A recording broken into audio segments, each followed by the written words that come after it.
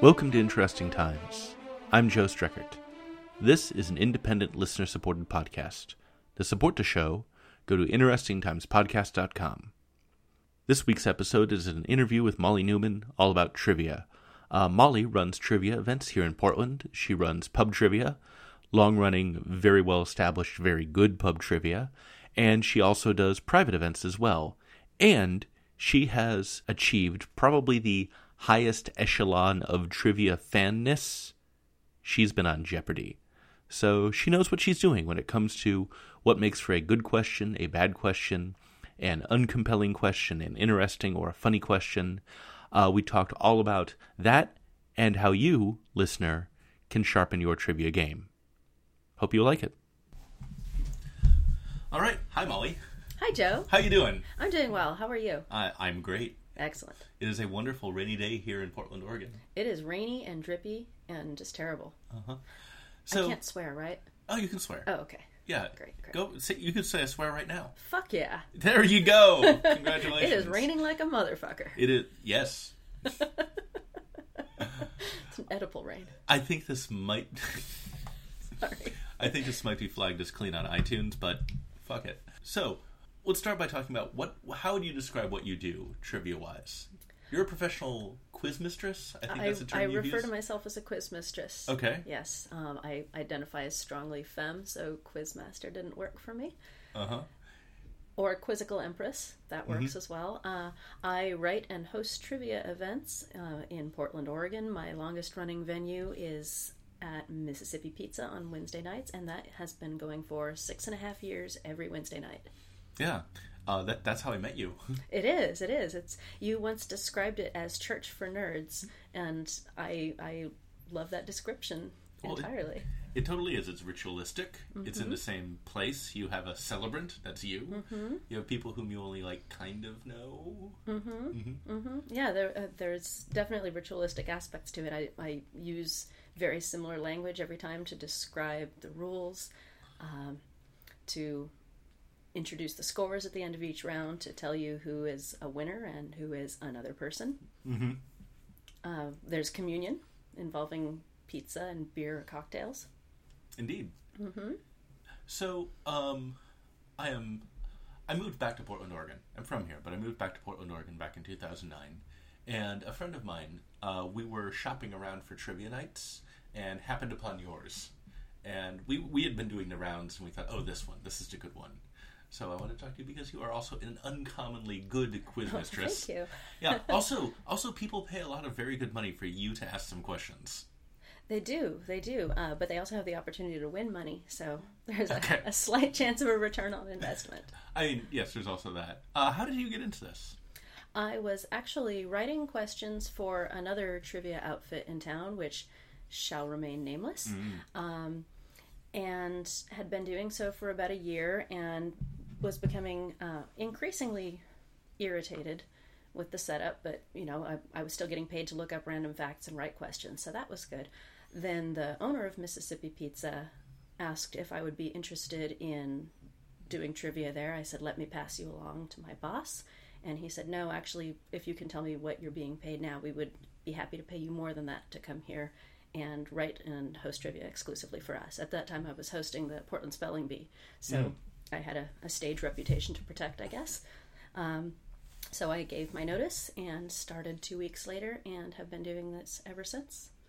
It's a fantastic environment as far as there being a stage, a sound system that usually mostly works most of the time, plenty of seating, actual bar. So I think it's worked synergistically for everyone's benefit. Cool. Now, trivia games are popular. People have been playing trivia games for a while. I think you know a bit about that, right?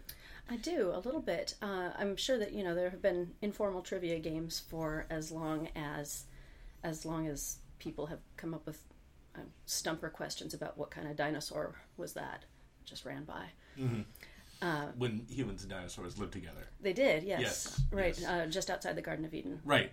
And this was before the flood because Noah couldn't get the dinosaurs on the ark. Oh no, they were much too big, and Right. they ate gopher wood, so they would have just gnawed holes in the ark. It would have been terrible. And that's why we don't have dinosaurs anymore. Or gopher wood. That's a fact. I might throw a question about it into a quiz at some point. Any Christian fundamentalists listening have just checked out. Going to run it if at they iTunes didn't check reviews. out long ago. Yeah. So what many people think of when they hear the word trivia is, I've been asked this question so many times, so do you read questions from Trivial Pursuit? Which apparently there do exist bar trivia nights in some far-flung region of Manitoba or whatever, where a quiz night consists of coming in and having someone read questions from Trivial Pursuit. That's not what I do, but Trivial Pursuit was something that brought the idea of there being an organized set of questions with specific answers, and I guess gamified it in a way that was popular and that worked for lots of people. It was launched in 1979. And was hugely popular during the 80s. There was a broad range of questions. I don't know when the last time might have been that you picked up an original edition of Trivial Pursuit and tried to play it, but many of the questions are just execrable. They're trifling, they're terrible, and hyper-specific. One thing that I try to do is write questions so that even if you have no idea who was the lead goal scorer for the 1979 Philadelphia Flyers, you might still get it. Or if I'm going to ask you that, I'll at least try to do it in a funny or entertaining way. They're a hockey team. They are. That's okay. The game. That's the one with the ice. Okay. Ice and sticks. No balls. Just pucks. Yeah, it was created by two Canadian friends, which I don't know if you've ever... Wait, Trivial Pursuit's Canadian? Yes, which explains the huge preponderance of questions about hockey and Canadian stuff that no one cares about who's not Canadian. Okay. Yeah. Two Canadian guys who were buddies and came up with the idea for this game.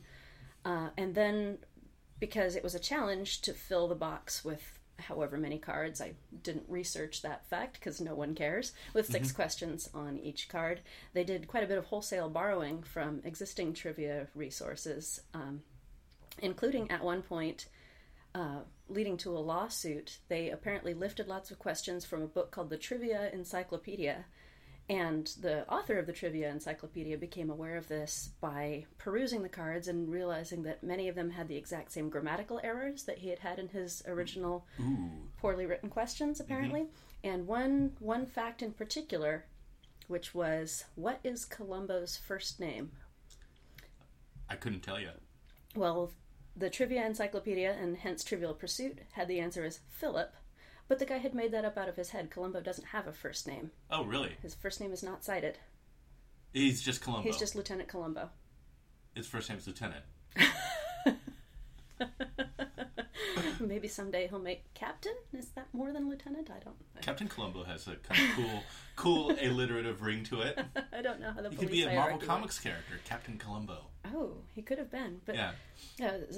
Columbo has no first name. That seemed like a very clear instance of plagiarism, but it was taken to court, and the lower court, the district court, declined the suit because they said, according to the First Amendment, you can't copyright a fact. According to U.S. copyright law, you cannot copyright a fact. Which it seems that, something that's not a fact, like Columbo's first name being Philip, might be an example of plagiarism instead. But then the Supreme Court just declined to hear it, so Okay. it stood, and the Trivia Encyclopedia author went away cranky. Oh. And Trivial Pursuit is now an institution. Yes, you can play. Actually, I think one of the most miserable evenings of my life was playing Star Trek Trivial Pursuit. Ooh. I'm sure you would have enjoyed that I would immensely. have enjoyed this immensely. But it gets down to the wee, fiddly, truly trivial details, which for some people is, if it's a subject that you have intensely detailed personal knowledge of, works for you. But if you're just somebody who's trying to have fun in a bar and maybe show off a little bit, possibly win some money or a valuable gift certificate, then it's less fun. Another important thing about you, though, you've been on Jeopardy. I was on Jeopardy lo these many years ago. I did not win. It's a point of deep personal shame for me that I came home winless. But still, that's an achievement for like any trivia nerd. Mm-hmm. That's like what you're shooting for, just to be there. How was it? It was a fun experience. I actually made friends with one woman who is still a Facebook friend, and we're still in contact. Hi, Ellen. A delightful lady who was competing the day after me. I had the opportunity to have Alex Trebek's hand linger on my rib cage for an uncomfortable length of time. Oh my! But it was a very fun experience, and apparently I know more than I thought I did about country music. Cool. Who knew? Apparently you did. Alex Trebek, also Canadian. I'm not sure if it's because there's less to do in the long frozen winters, which I've heard as a theory for why Portland people tend to be makers and creatives, because we don't want to go outside for so many months of the year, so we, do things like 3D print little Cthulhus. I have a 3D printed little Cthulhu. That's why that occurred to me. Don't you keep your like role playing dice in that thing? I do. He has a little slide out drawer with a set of polyhedral dice. That is adorable. So earlier you alluded to badly written trivia questions, and this is something I wanted to drill down into. Like, what makes a trivia question a good or bad question? Like, what are some of the bad questions you were thinking about? Well, I was just looking at a list of things that I would consider to be poorly written trivia questions. Here's one. A comet or asteroid impacted the Tunguska River region of Siberia in what year? I don't know. There are people who do know. I think it's 1908, but I might be wrong. It is 1908. Oh, congratulations. But nobody cares what year anything happened. Asking what year something happened is an uninteresting question that no one who attends your event is going to walk away feeling like they've learned something cool because they heard in which year something happened. A, they're not going to retain it. B, they're not going to care. Mm-hmm. It's fundamentally uninteresting. Mm-hmm. A much more interesting way to rephrase that question, from my perspective, would have been, a comet or asteroid impacted the Tunguska River region of Siberia in 1908, the same year that saw the final World Series win of which team? Let me think. Brooklyn Dodgers. Nope. Chicago Cubs. There you go. Okay. See, that's more interesting. Tying it back around and wrapping two subjects into one question automatically widens the appeal of the question, and I'm not asking which year something happened. And that's something, you said Brooklyn Dodgers. Well, I don't know that thing anymore. So. Yeah, you said Brooklyn Dodgers, having some knowledge to go on, but had you been on a team with two or three other people, you might have suggested Brooklyn Dodgers. Someone might have said, that sounds possible, but I think that it might actually be the Cubs, and here's why. That's why team trivia is great, because by Voltroning your minds together, you have a much better chance of coming up with the correct answer. Sometimes there's somebody who's just, boom, give me the pen, I know this one. Mm-hmm. I love when the person who's been sitting there quietly for most of the game just suddenly hulks out and grabs the pen, and I know everything about the Backstreet Boys. I can totally answer this question. That's kind of a delightful moment to watch. Mm-hmm. But that's something that you can kind of triangulate and attempt to come up with. Triangulability, which is probably not a word, I think helps come up with a better trivia question. Okay. What would you say is an example of, how would you characterize like good trivia questions? You mentioned they are triangulatable. What are some other characteristics of a well-written trivia question? I think what I will often do is reverse a question. There are many questions that if you ask them one way, they're either too hard or too easy. Like, if an example question that I have here, I'm going to give you the one of the non-backwards versions of it. Who invented the cotton gin? Eli Whitney. There we go. Everybody knows that. That's for some reason that's a fact that sticks in everyone's head from U.S. history class. In what year did he invent the cotton gin? It would be before the Civil War. There you go. No one. The first one everyone knows, so it's too easy. The second one no one knows, and no one has a reason to care. But what I did was take those two facts. This was an on this day question. I like asking questions about things that have happened on particular dates in history. On this day in 1794, as everyone remembers for some reason, Eli Whitney patented the cotton gin. What does a cotton gin do? Oh, it takes the seeds out of cotton, right? Yeah, it separates the fibers out of the seed pods. That's a way better question. Yeah, that's more interesting. Mm-hmm. And if you didn't know beforehand what a cotton gin does, you have the possibility of walking away with a little nugget of information somewhere in your brain that's going to come up, I don't know, in some later context and possibly had relevance to you. Okay. Or an impossible question is not fun. Something that is something that is so obscure or so appealing to such a small percentage of the population. If no one gets if 0 teams get the answer to a question, it wasn't a good question. I have failed. If everyone gets the answer, that's usually okay for 1 or 2 questions in a round. But if everyone's getting every question in a round, then there's no challenge, and it's a waste of everyone's time. It's not fun to play a game that's not challenging. Mm-hmm. I really, really try to hit the sweet spot as far as regulating difficulty, trying to figure out what percentage of teams are likely to know this. For example, this was from a July 11th quiz, which is 7-Eleven Day, the day that 7-Eleven gives out free Slurpees. I could have asked, which city has led the world in per capita Slurpee consumption for 12 years running? I don't know. No one knows, no one cares, but I phrased it as, which city, the capital of Manitoba, has led the world in per capita Slurpee consumption? I don't know what the capital of Manitoba is. There would probably be some... Those right. damn Canadians. There would probably be someone on your team of 4 intelligent, educated adults who would be able to come up with Winnipeg. Okay. But that was going to bug me if you didn't say it. But also, what's the capital of Manitoba is not an interesting question. You're right. That is a elementary school test question. Yes, exactly. Mm-hmm. This is not a test. This is not a pop quiz. I really like questions where I can blend together an academic element and a pop culture element. Obviously, that doesn't work for every single question, but when you can do that, I think it increases interest level for everybody. Mm-hmm. Very cool. Yeah. So you hosted a quiz last night. I did. Okay, and I was not there. Normally I go to your quizzes, but I am in con recovery mode. I went to a comics convention and I had a lot of social contact and spent a lot of money, so I've turned into a turtle this past week. Oh, I completely understand. Completely understand this impulse. There are nights that I wouldn't be there if I didn't have to be there. But how about hit me with some questions, but don't give me the answer. Okay. I'll guess, and you listening at home, feel free to play along. Excellent. Okay. Well, shall we start, as we always do, with This Week in Assholery? Sure. All right, I have a couple of question-asking traditions, and one of them is my first question of the night is, This Week in Assholery, or who's been a terrible human being this week? There are always many people from whom to choose, or many news events from which to choose. This week it was the Texas gun manufacturer Precision Syndicate last week released a new gun that is a Glock modded to resemble which item? Oh, I know this one. Do you know it? I do know this one. It was a Nintendo light gun, right? Yeah, the Nintendo Zapper. Oh.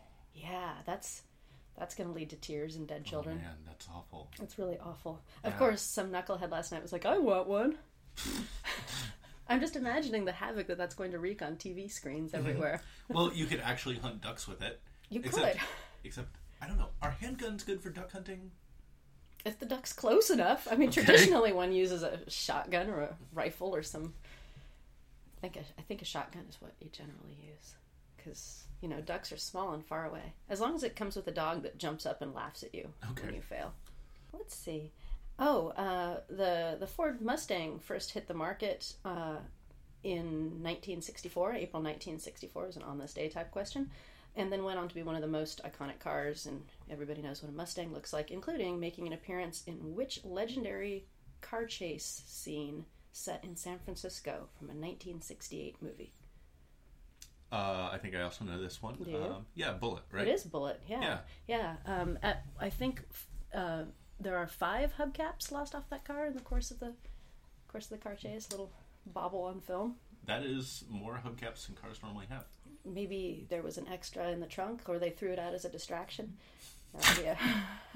Oh, you'll like this one. On this day in 1973, George Lucas began writing the first screen treatment for a project then titled The Star Wars. That's a terrible title. Mm-hmm. Who was the only pilot to survive the runs on both Death Stars? Wedge Antilles. Correct. Of course you know that one. So, those are some of the questions from our first round, which is just general trivia, current events, whatever I feel like asking you about. And then last night I had an ology round. Mm-hmm. I like doing themed rounds, and the themes are often very loosey-goosey. For example, next week's quiz is going to be on 420. So I think what I'll probably do is come up with 10 synonyms for cannabis and write questions about those things. Pot, ganja, wacky tobacco. I was thinking like weed, trees, bud. Yeah. Herbal jazz cigarettes. I will definitely do a question about jazz. That sounds great. Then I'll have my question about jazz out of the way for the next 3 years and won't have to ask another one. Okay. So the first question for the ology round was on actinobiology, which is the study of the effects of radiation upon living beings. It turns you into the Hulk. Yeah, or Spider-Man. Right. But apparently the site of the Fukushima nuclear site is being overrun by radioactive which type of animal? I think I saw this news item. It's wild boars, right? It is wild boars. Okay. This just sounds like the beginning to the best apocalypse movie ever. Radioactive boars. Or climatology. For 5 points each, which Republican figure is planning to debate which famous scientist on climate change? Except the famous scientist is not actually going to be there. It's just going to be pre-recorded video clips stolen off the internet. Sounds like something that Bill Nye has said a lot about climate change. Yeah, Bill Nye is the science guy. Okay. Involved. I mean, he is the science guy, and he's the science guy who's involved with this. I couldn't tell you which. That would be Sarah Palin. Oh my god. I know. I hope this is going to be pay-per-view or something. Pass the popcorn. Sounds wonderful. So obviously these questions are not necessarily entirely related to what I'm telling you that the ology topic is. Right. Audiology. The loudest sound ever recorded at 180 decibels was which 1883 volcanic eruption that was heard 3,000 kilometers away in Perth? Was that Krakatoa? It was Krakatoa. Okay. Yeah, you're doing an excellent job. I'm okay. Metrology, that's the science of measurement. What commodity might be measured in pins, hogsheads, or butts? Butts. Anytime I have a chance to say butts or make a silly dick joke, I will always take that opportunity. Well, aren't those measurements of volume? They are measurements of volume, yes. Okay, but there's a specific commodity that is measured a specific commodity? Mm-hmm.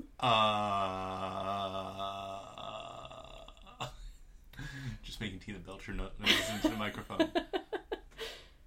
I have no idea. It is beer. Oh. Or ale. Pins, okay. Hogsheads, or butts. Oh, yeah. I think like a butt of beer. I think I've heard that before. Butt is half a ton. Okay. And a hogshead, I think, is half a butt. So it's just the left cheek.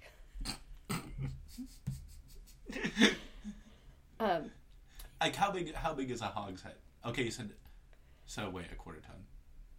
It's a quarter ton. I had these figures in my head yesterday immediately after doing the research. Hogshead. A hogshead is 64 gallons. It's a lot of beer. Yeah. A pin of beer is essentially a half firkin. It holds 4.5 imperial gallons, which is 5.4 U.S. gallons. This is from the list of English brewery cask units. It does seem like, unless you're shipping lots of beer, mostly impractical for the end user. Right. I would like a pint, maybe a half pint, depending on the strength of the beer. And what is the... would you like a standard pint or an imperial pint? I would like an imperial pint, please. Also, from the mid-15th century until it was standardized in 1803, ale casks and beer casks contained different numbers of gallons, just to make it harder for everybody. That's from the same source? That is from the same source. Oh my god. Yes. I love stuff like that. People have nonsensical behavior, which makes it really easy to write questions. Mm-hmm. Yeah. Oh, here we go. On neonatology, newborn babies' health is ranked on which scale that goes from 0 to 10? They're given a number on which scale that goes from 0 to 10. That determines, like, how good your baby is at how healthy your baby is. Okay. Yes. Yeah. This baby seems shite. Put back. I couldn't tell you. That's the APGAR score. The APGAR. Mm-hmm. I have never produced baby. You probably have your APGAR score written down somewhere. Okay. It's in your medical records. Actually named after a woman pediatrician, Dr. Virginia APGAR, who came up with she wanted a standardized way, basically to do triage on babies. Like this baby, it rates on things like the breathing. 0 is absent, 1 is shallow or labored breathing, and 2 is breathing just fine. Cry, absent, like little feeble cry, or wah, wah. That means you've got a good healthy baby. Color, blue baby's apparently not what you're going for, or a gray baby, very bad. But a baby that's, skin colored, or flushed skin color, depending on skin tone, is a good healthy baby. This is an example of how I like to make it sound like the question is going to be about one thing and then about something else. This is on climatology, which is the study of waves. At which stadium, home to the Wolverines, could up to 107,601 people do the wave? That's the largest stadium in the U.S. So, Wolverines, is that Michigan? It is Michigan. Congratulations, okay. Yeah. Michigan Stadium. It is Michigan Stadium. Wait, seriously? That's yeah, just I wasn't going to pick... I would not have picked something that had a ridiculous corporate sponsorship name that has a chance of having changed in between my writing the question and having presented it. Oh, okay. Like, all of a sudden, I don't know, it's the Geico Pepsi Football Dome. No, not going to do that to people. That's...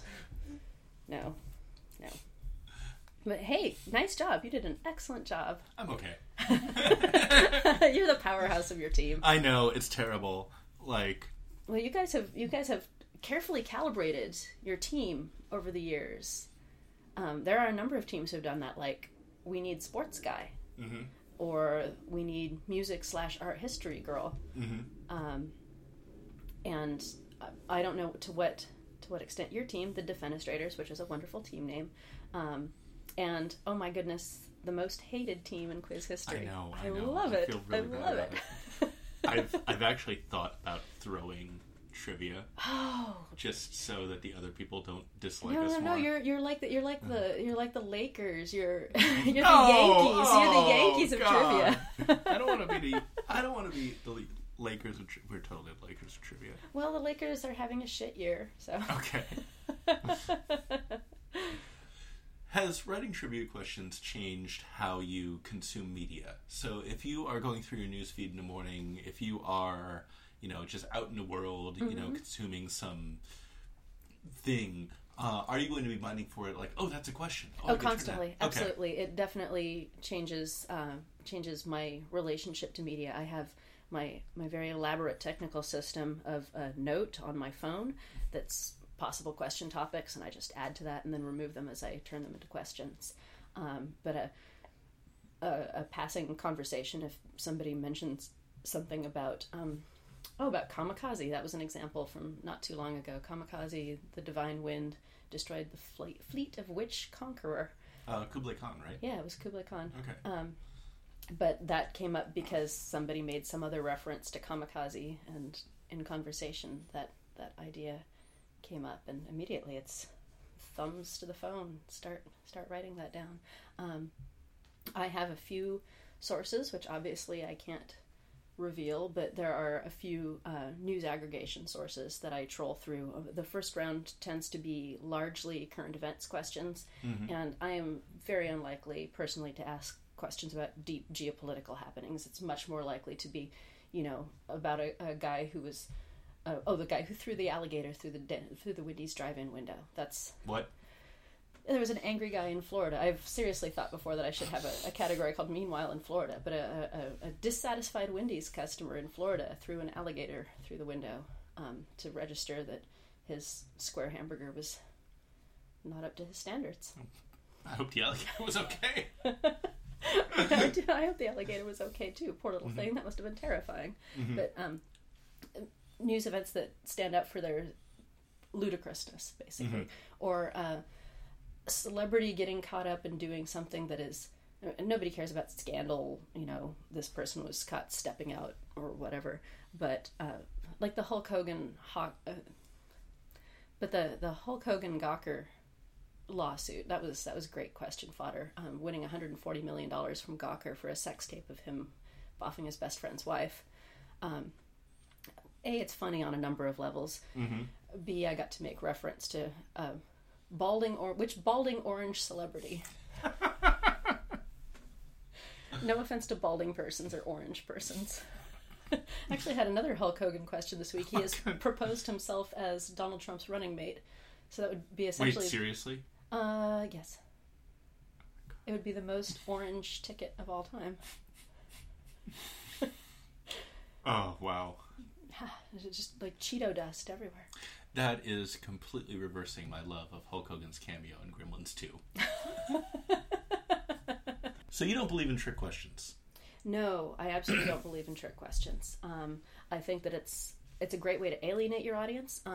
I feel that my relationship with my audience, at least what I'm going for, is one of loving mutual harassment. I thoroughly enjoy getting to yell at people. I don't mind being heckled, as long as it's good-natured heckling, not stupid bitch. That's not okay. And that's honestly, that hasn't happened. I have never had an encounter like that. But I think that writing trick questions is a very good way to get your audience opposed to you, and not having a good time. Nobody likes to feel like they're like it's a waste of their time and energy to be there, because nobody could have got that right anyway. I will ask questions to which the answer is 0. Not often, but those tend to be questions where I don't feel the difficulty level is so hard that people aren't going to be able to come up with 0. Okay. One last thing I want to ask you. I am imagining that plenty of people who listen to a podcast about weird history stuff are into trivia and want to know how they can improve their game. Oh. So what tips would you give to the folks listening at home? How to improve or in their game? car or on their run, or I don't know, whatever they're doing. A lot of people aren't necessarily prepared for current events. If I ask you about something that happened during World War I, you might be more able to answer that than something that happened last week. But even just a cursory read of, once again, not big world-shaking New York Times, Al Jazeera type headlines, but just the goofball stuff that comes up. Take a look at the headlines that pop up in your Facebook news feed, because if it's funny or weird, there's a possibility that a question might be there. Work on pulling together a good team. If it's a whole bunch of you who all got together and bonded over your love of the Justice Society of America. They predated the Justice League. They did. It sounds like they got together and had justice tea parties, which I love.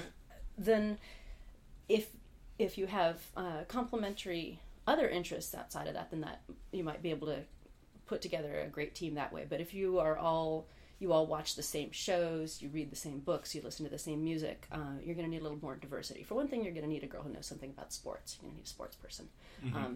I don't know, it's just like learning how to spell well. Read a lot, have a curious mind. No fact is too insignificant. No knowledge is stupid. And for the love of God, if you are asked a comics question, don't try to argue your answer based on some stupid alternate timeline that had existed in another book for one issue. That is a good way to piss off your hostess. Whatever could you be referring to? I did have a question about Dazzler on here too in my oh really? my sample questions, but now I've already told you that the answer is Dazzler. So okay. I could end with one question that longtime listeners will get immediately. Okay. I'm sure. This is on the topic of history is bunk. Okay, history is bunk. One of my final questions, which tend to be long questions with nice short answers. If you were to visit the royal castle of Nuremberg, you would be able to see an artifact displayed there that made such an impression that it was actually rebuilt after the original was destroyed in World War II, and now copies of it are popular at other medieval tourist attractions throughout Europe, despite the fact that every known example is either a later creation or stuck together from various probably unrelated bits and pieces. No actual reference to one has yet been found in any writings from earlier than the 18th century. Which infamous, though probably fictional, torture device is this? You know, they just played a concert in Portland. They played at the Tacoma Dome. They played at the Tacoma Dome? They the did. Tacoma Dome! Yes, you're correct. The answer is Iron Maiden. Iron Maiden. All right. Molly, thank you very much for coming by today. Yeah, thank you so much, Joe. I'm looking forward to playing trivia with you next week, and with any other listeners who are in the Portland area. I'm at the Florida Room on Monday nights at 8, and at Mississippi Pizza on Wednesday nights at 7. It's always $2 to play. There are cash prizes, and you can have a team of up to 7 people. Okay, folks, hope you enjoyed that. As always, this is an independent podcast. To support the show, go to interestingtimespodcast.com and sign up for a monthly donation. That would be awesome of you. Find me and the podcast on social media, Twitter, @JoeStreckert, Tumblr, joestreckert.tumblr.com, Facebook, facebook.com/interestingtimeswithjoestreckert. Click the like and retweet and the rest of it buttons. Also, go to iTunes, leave a rating and a review. That helps other people discover the show. That would be excellent, and I love hearing from you guys. Thank you very much for listening. Talk to you next week.